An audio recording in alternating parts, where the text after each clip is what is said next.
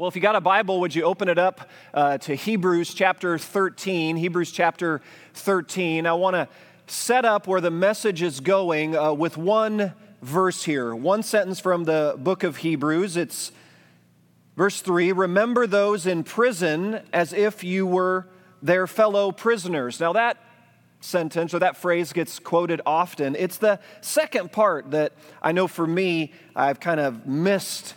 Just haven't drawn as much attention to it. Here's the second part. And those who are mistreated as if you yourselves were suffering. So last Sunday, being Pentecost Sunday, we talked about raising the sails of our life and catching the Pentecost wind of the Spirit.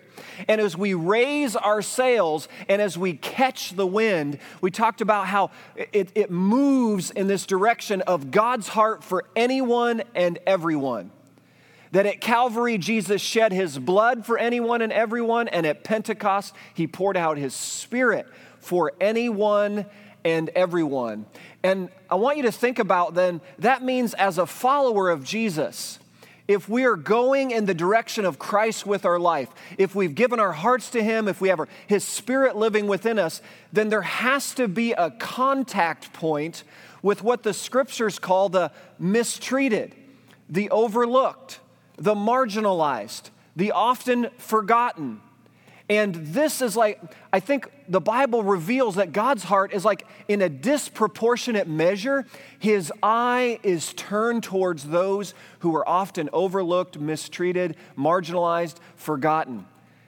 And so as followers of Jesus, this is a key part of our formation, which also helps us understand, like as a church, why we've been engaged for so many years with the brokenness and lostness of the world around us. Like, why have we been trying to end child sex trafficking for so many years around here? Because that's God's heart, right? To engage with ending that atrocity of human trafficking, to engage on the near west side here and do something about the cycle of poverty, to join Allie King and Clyde Bodkin and Danny Marquez and roll up our sleeves and help in any way that we can help there, to drop off food here, to help those in need with food and physical needs like that. What's all that about? It's aligning our heart with God's disproportionate heart, attention, and care for what Hebrews 13:3 says, those who are mistreated, as if it was we ourselves who were suffering in that way.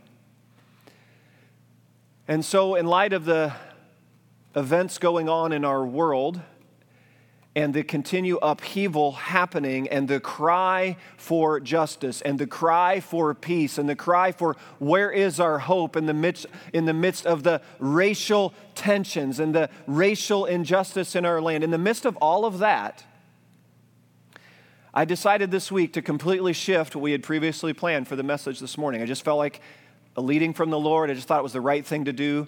Talked to some of the staff team here about it. And we were of one spirit that it was time for what I'm calling a candid and necessary, albeit imperfect, conversation. So let me say this as I set up this conversation. I know that I'm not going to say everything correctly. I know that. As a white person, as someone who's trying to speak into issues, that's a huge learning curve for listening and learning and understanding. I know I'm not going to say everything right every time, and I just want to say on the front end, I apologize if I don't say it right. But here's what I'm not going to let it do, my commitment to you as a church. I'm not going to let my concern for saying something incorrectly to keep me from saying something at all.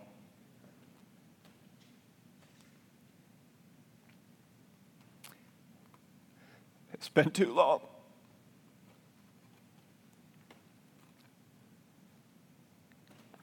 I've been silent and quiet for too long. I thought I got it. I didn't get it. I thought I got it. I have wonderful friends in the African American community. I have great relationships. I spend a lot of time, do a lot of ministry with people in the Black community, and so grateful for their heritage and their culture. And I thought I got it, but I didn't get it. And so my commitment to you and to our church family is I join in raising my voice and our voice albeit maybe incorrectly at times. But we can't be quiet. God's heart for the mistreated and the overlooked, the theological foundation for this conversation that we're going to have this morning about race and justice and hope, the theological foundation is the heart of God. This is God's heart for all people.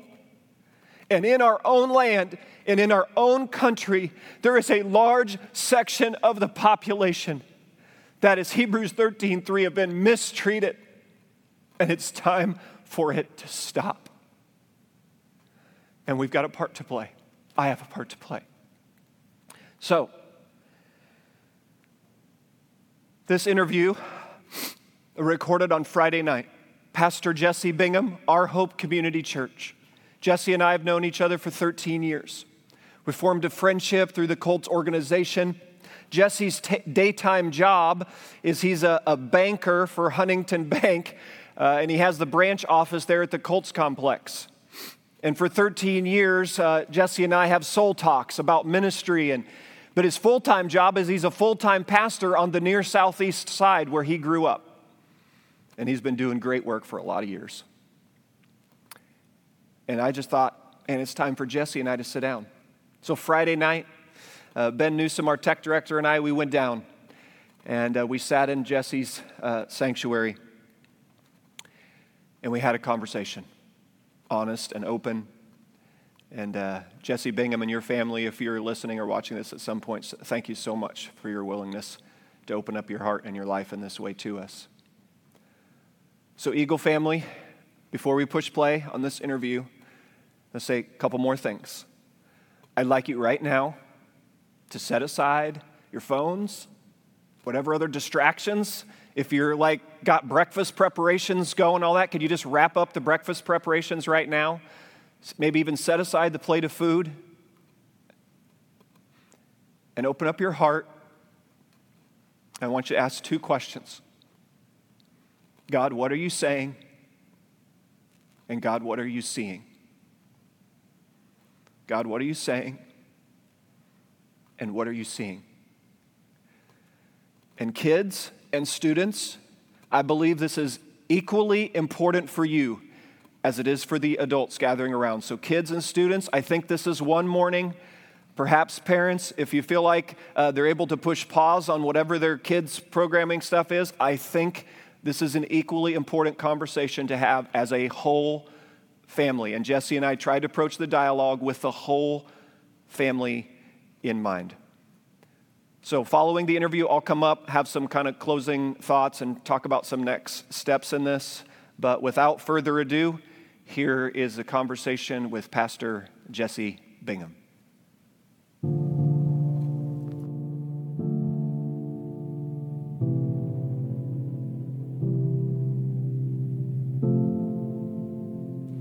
Pastor Bingham. Yes, sir. Thank you so much for having us here. Honored, my brother. Our Hope Community Church. Honored. Here on the near southeast side. Yes. We've known each other for 13 years. Yes, we have. And I've enjoyed our talks, and you've been on my heart, brother. And I know these last 2 weeks have been, just would love for you to unpack a little bit the images as they scrolled across all our phones, when George Floyd's arrest and all that happened, and then his eventual passing, and yes, just thought about yes. When you first saw that, Jesse. When you first saw that, help us understand what was going on inside of you. When I first saw that, I was very angry, really very angry, because I was like, here we go again. It's 2020 and. This is still where we're at here today. I was very angry. I was appalled. I was offended. I felt disrespected. I felt discriminated against. I felt that what's been shown time and time again over years of oppression, that some people in society think that a black man's worth is is zero, that he doesn't have any value. I didn't feel that particular way about myself, because I know who I am and I'm comfortable in who I am, but just society's view of us. I was very angry, Pastor. I was angry about a whole lot of things on a whole lot of different levels. Yeah, talk about where your anger was directed towards, because I think that might help us understand like the layers to it. And that's a good way to put it, because it was many layers. Definitely with the police officer and how he was just so callous, having his hand in his pocket, just sitting there casual and cavalier, like he was Captain Morgan or something, and just putting pressure on Brother Floyd's neck. And then you got the other officers just standing around. I know some other videos that came out showed some of the officers trying to do crowd control, but it really bothered me too that they stood around and didn't do anything. And as other videos have surfaced, 2 minutes and 47 seconds left on the taping, the man didn't even have a pulse, but he still stayed there on his neck. That he was already dead. That was callous. It was like, wouldn't it have been a beautiful narrative if one of the police officers that were standing there witnessing would have just arrested him right there? Arrested that officer right there. That bothered me. Another thing that bothered me was that that day I had to role play again with my loving, beautiful 19-year-old son on how to react and conduct itself during a traffic stop all over again. So wait a minute, Jess. So you're saying you've done this before? Absolutely. With your 19-year-old son? Yes, I have. The conversation reset. How does that conversation go? He's a typical kid, loving, but he was reluctant to do it. Didn't want to do it. I said, well, you're just going to have to entertain me, because I need to make sure that you still remember how to do it. And we role played. I was the cop. He was the driver. What do you do when they pull you over? What did you do when they ask you to pull out your license? And he was right on point, play by play. What do you do if they ask you to get out of the car? We told him how his body language should be, how he should look him in the eye, and how he should be yes sir, no sir. Don't roll your eyes, don't smirk at them, even if they talking crazy to you. But I told him I don't never want you to give them any reason to cause you any harm. I said I want you to act like I'm telling you to act, so that you can come home.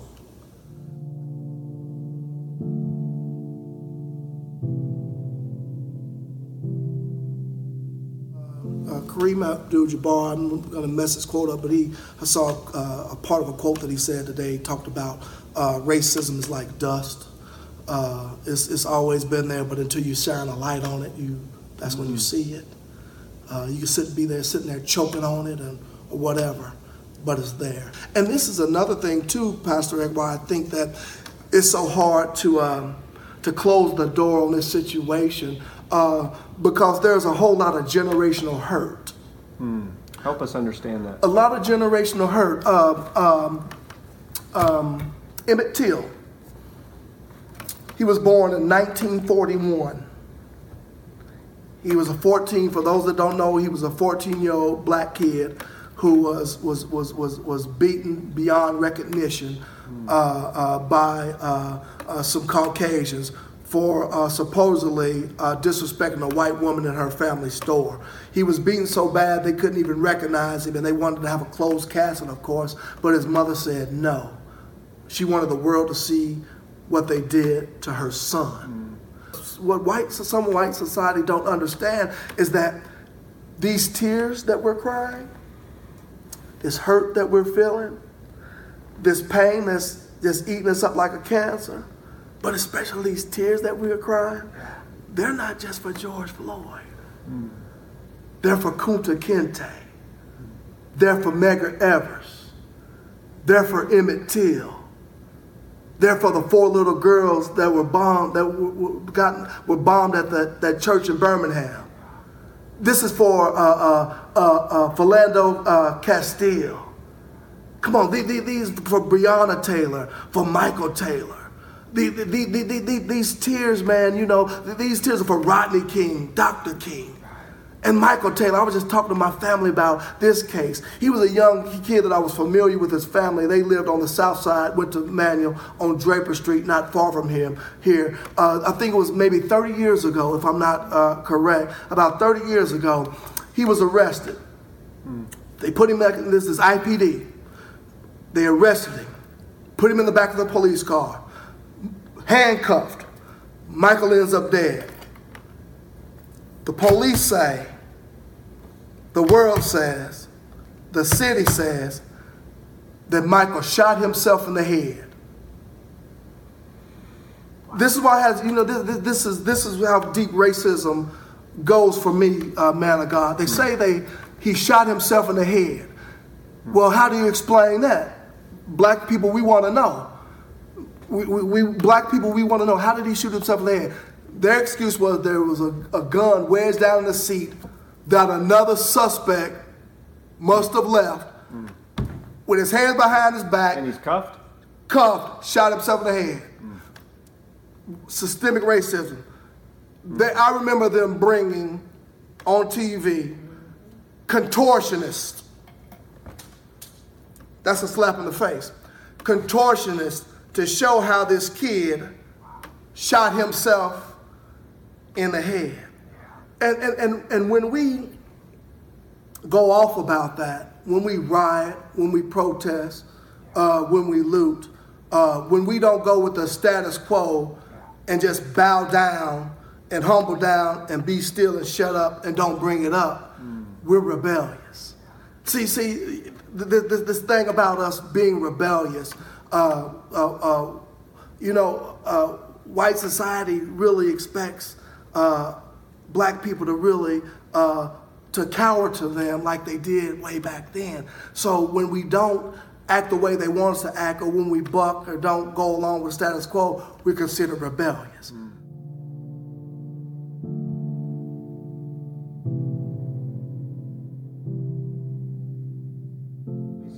I was in school. I was probably a junior at the time at Manual High School. My brother was a senior. We had English class together. And my English teacher, his name was Mr. Snotty. I know we probably don't want to say names, but we need to expose things, don't we? Okay. Mr. Snotty. We had an essay to do. And we had turned them in, the grades that came back. Came into class, passed everybody's out. Skipped over me. See, I didn't sit in the back row as a kid because I just didn't. I didn't know I was in a game, this game of life. I just always kind of sat in the front, second row or first row. That was just me because wasn't what's going on in the back of the class. So he skipped over me. Yeah, you didn't give me my paperback, Mrs. Snotty. Well, you know what? You didn't write it. What you talking about? You heard me. You didn't write it. Busted me out in front of the whole class. Was it embarrassing? No, because I was comfortable in who I was and stuff. Didn't embarrass. I was like, man, what are you talking about? I did write. No, you didn't. Woo, woo, woo, this, woo, woo, that. And God, I'm glad that I look back now and I'm glad that my brother wasn't there. He was older than me and very protective of me, because that would have probably turned out ugly. Yeah, I bet. And I don't know if he threw me out the class because of our back and forth, or I walked out. But I went down the office. Mr. Root was the principal, and everybody, a lot of people couldn't stand Mr. Root, but Mr. Root was my guy. I worked in the office and stuff, and they were like, what are you doing down here just after class? I said, I need to call my daddy. White America, that's what black folks call our dads. We call them daddies, okay? It's a difference. Hey, man, I called my daddy. My daddy, March got to the school, like lickety split, and he came and brought the noise. And I was like, man, I said, so you telling me you think that I'm not smart enough to do this? You think because I'm a black athlete that I'm not capable of doing this? Was this too good for you? And he sat there and ate crow. Racism. And I'm glad that I had some strong parents and some strong support that I didn't go left. And then one more I share with you, if it's okay. Yeah, please. In the 90s, I was playing basketball for IUPUI. and going to school there, of course, working at Harry Levinson's men's store in Washington Square Mall, my first job ever. And I remember coming from work one day, and there was a Circle K gas station that's right on the corner of 30th and Midhofer. I went in there to probably get some gas or something, and I can't remember what bill that I gave the guy. And a matter of fact, to come to find out later, it was a off-duty cop, maybe moonlight or just doing a second job. Him and a girl there, but the guy, the cop, he was at the register. No uniform. And like I said, I found out that he was. He might have even told me he was when he was in the store. But when I paid him, he didn't give me my correct change back. I mean, I can count. I'm educated. And my father always told me, if you can't count nothing, be able to count money. And so I was like, I didn't get all my money back. I said, hey man, you didn't give me all my change back. Yeah, I did. I said, no, you did. Yeah, I did. I said, man, no, you didn't. I gave you whatever it was, a 10 or 20, whatever. And we had a back and forth. And I was like, man, just forget you, because I saw I wasn't going to win. Next day, very next day, sweetheart remembers this. Next day, she's smiling, wife smiling. I'm coming out of Kavanaugh Hall at IUP, our IUP High's campus. She's coming, I think, out of the lecture hall. She was my girlfriend then, but she's my queen and my wife now. I see her on campus. I'm like, what is she doing here? She's on campus looking for me because my mother had called her because the police was at my house looking for a box cutter and some clothes that I had supposedly wore and came back to that gas station to cut the female attendant up. Wow. Yes, I used to have a horrible disposition for police. But it has to stop somewhere, and that is not going to stop until we unite and until non-blacks, especially Caucasian, speak up about this injustice and equality and police reform. And a lot of people want justice, but they let the quest for justice overrule the fact that this man is dead. And yeah, I want justice too, man of God, but there wouldn't be no need for justice to be executed in this situation if the police officer didn't commit a crime. Yeah. And let him know that I know all cops ain't bad, and I'm glad to have a greater heart for them now, because all cops ain't bad. We have to stop broad stroking. Right. Yes. I thought about the text we exchanged when I first reached out to you. You replied. Do you remember your reply was? Yes, sir.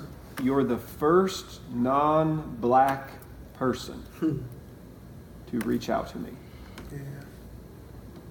And man, my heart was hurting on that. I could tell that it was through your response. How can that be? How can that be? And when I think about many conversations I've been having over the last couple weeks with my mainly white relationships, and like you, I'm not claiming to speak for all white people, but I think we have to have the conversation about. Yes, sir, my brother. But the tension is, like Jesse, I think we as white people, we want to say something. We want to speak up, but we don't know what to say. Yes. And we feel like we might say the wrong thing.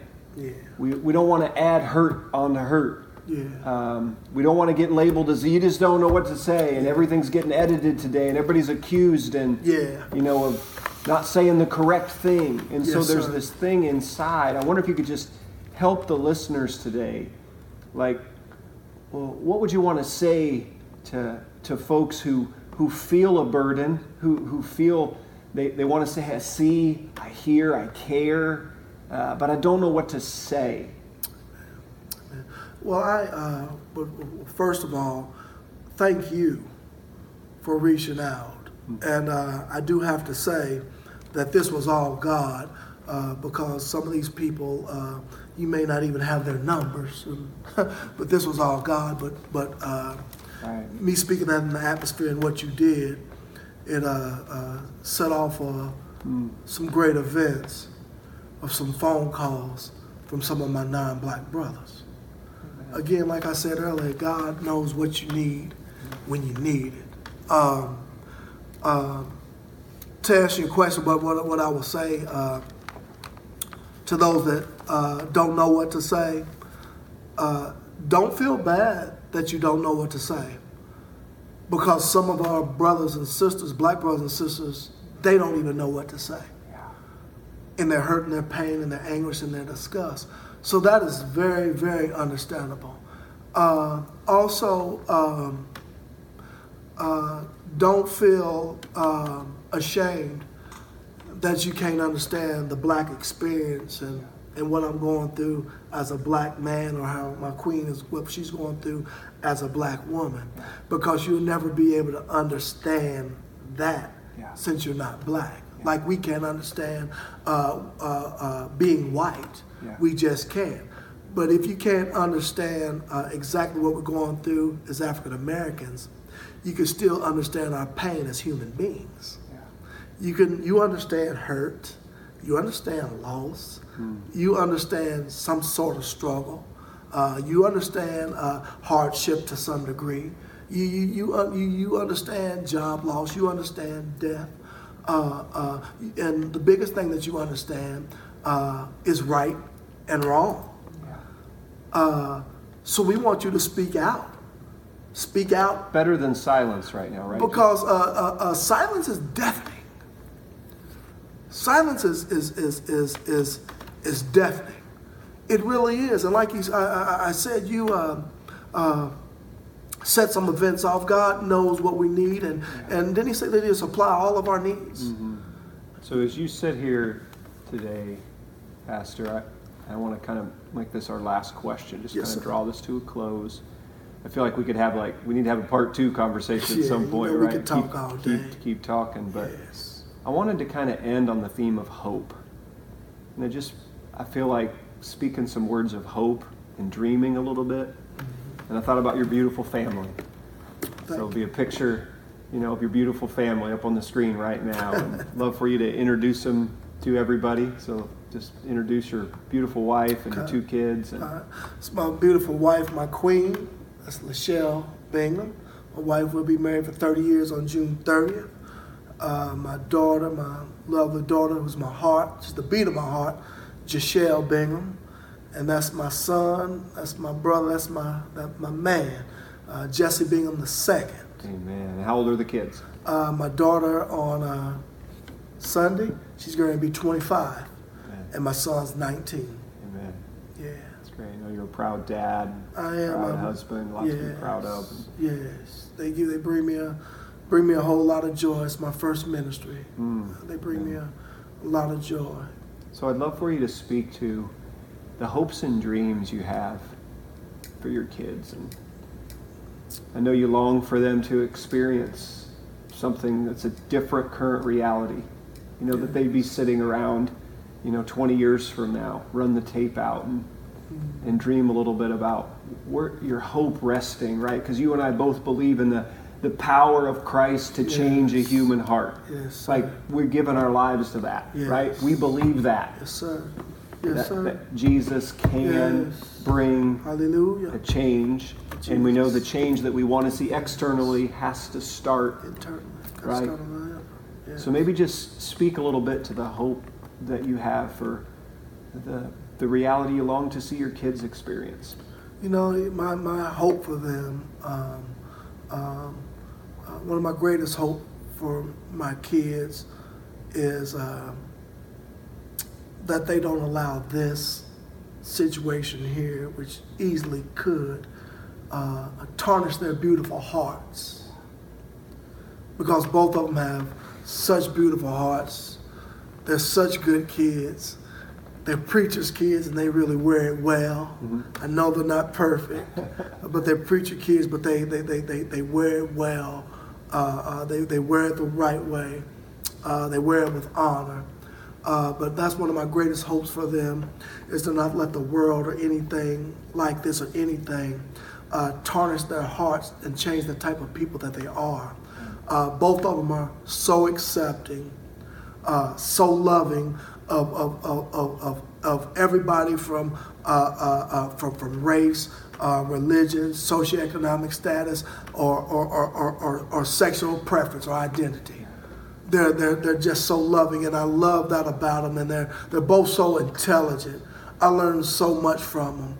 But my hope for them is to be better men, and my son to be a better man, and my daughter to be a better woman than me and her mom, than me and her mom are. Because my wife is just wonderful.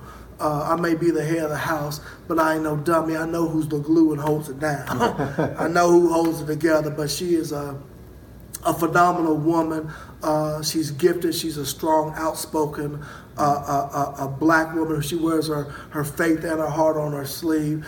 And my daughter and my son, they take so many of her wonderful traits from her, and they live them out. My hope for them is to always be loving, good citizens. That's one of my greatest hope for them, is to be loving, good citizens. Is to be for Jesse to be a strong black man. To don't accept no because of your color. Don't accept to be discriminated. Matter of fact, refuse to be discriminated. My daughter, bless her heart, she's a double minority, a black woman. I want her to continue to grow and to be passionate. I want both of them to grow up to be world changers. To not take no's for an answer. To know that if God shuts the door, he got a better one open. And if man shuts the door, that God can knock it down. You know, I want them to grow up to be hopeful, and to grow up to teach my grandchildren and their grandchildren about righteousness and about the love of God, and that we're all created equal, even if we're not treated like it. And if we're not treated like it, don't stand for it. To speak up and to speak out. I want them to grow to continue to never blend in. To be their own people, to be their own persons. Because God, he made us all in his image, but he gave us this great individuality. And all three of them, all four of us possess it. But I want them to walk in their calling and not daddy's calling. That's the hope that I have for them. Amen. That is the hope that I have for my children. Well, Pastor Bingham, what a blessing this whole conversation has been. Man. What you just said. Blessing of your family. What a Pastor. gift it is that your kids have a dad like you, your wife has a husband like you, and God be all the glory. that our Hope Community Church has a pastor like you. To God be the glory, man. So grateful. This conversation has been rich and Yes, needed. has. Thank you for your transparency, your honesty, You're your welcome, willingness to You're welcome. share some stories and to talk and to have some conversations and topics that, though difficult to talk about, necessary. I think we both had the heart like, hey, these are necessary conversations to Yes, have. they are. And so any closing word that you want to share before I'm going to ask you to close us in prayer. Okay. But if there's any kind of a closing word that you want to leave with the group, I want to give you an opportunity to do that. Thank you. Eagle Church, you have a great man of God here. Great man of God here. I thank God for your heart, man of God, and for your compassion, and even being bold enough to do something like this. I think it's needed. In my prayer, I've been praying that we just don't change our hope in Eagle Church, but I pray that we don't even just change this city or this state, but that this conversation would change the world. That's my prayer to God that I sealed in Jesus' name, and I believe that that's going to do it. You said you got Eagle Church campus in Hawaii. Look at that reach right there. So I just thank God, and I just want everybody that views this to continue to stand fast in the Lord. Stay on the wall. Don't come down. Continue to fight the good fight of faith. Because I believe that no matter what it looks like, I still know for a fact that Jesus Christ can change hearts. He can. He can open any door. He can shut any door. And then every door that he shut, no man can close. And every door that he closed, no man can shut. Yeah. Amen. Amen. Would you close us in prayer, brother? Absolutely. Father God, Lord, we thank you today, Lord, for allowing us this time, Lord. We thank you, Father God, for this purpose, Lord, that you blessed us with, Father God, that you even purposed before the foundation of this world. Lord, we pray, Father God, today that we honored you today, Father God, with our conversation. We thank you, Father God, for the honesty. We thank you, Father God, for letting us be candid. We thank you for even letting us get uncomfortable. Lord, I pray today, Father God, in the name of your Son, Jesus Christ, for all those that will witness this conversation will be moved by it. And that everybody that hears this conversation, that listens to this taping, Lord, I pray that you will pour your spirit out on each and every one of us, Father God.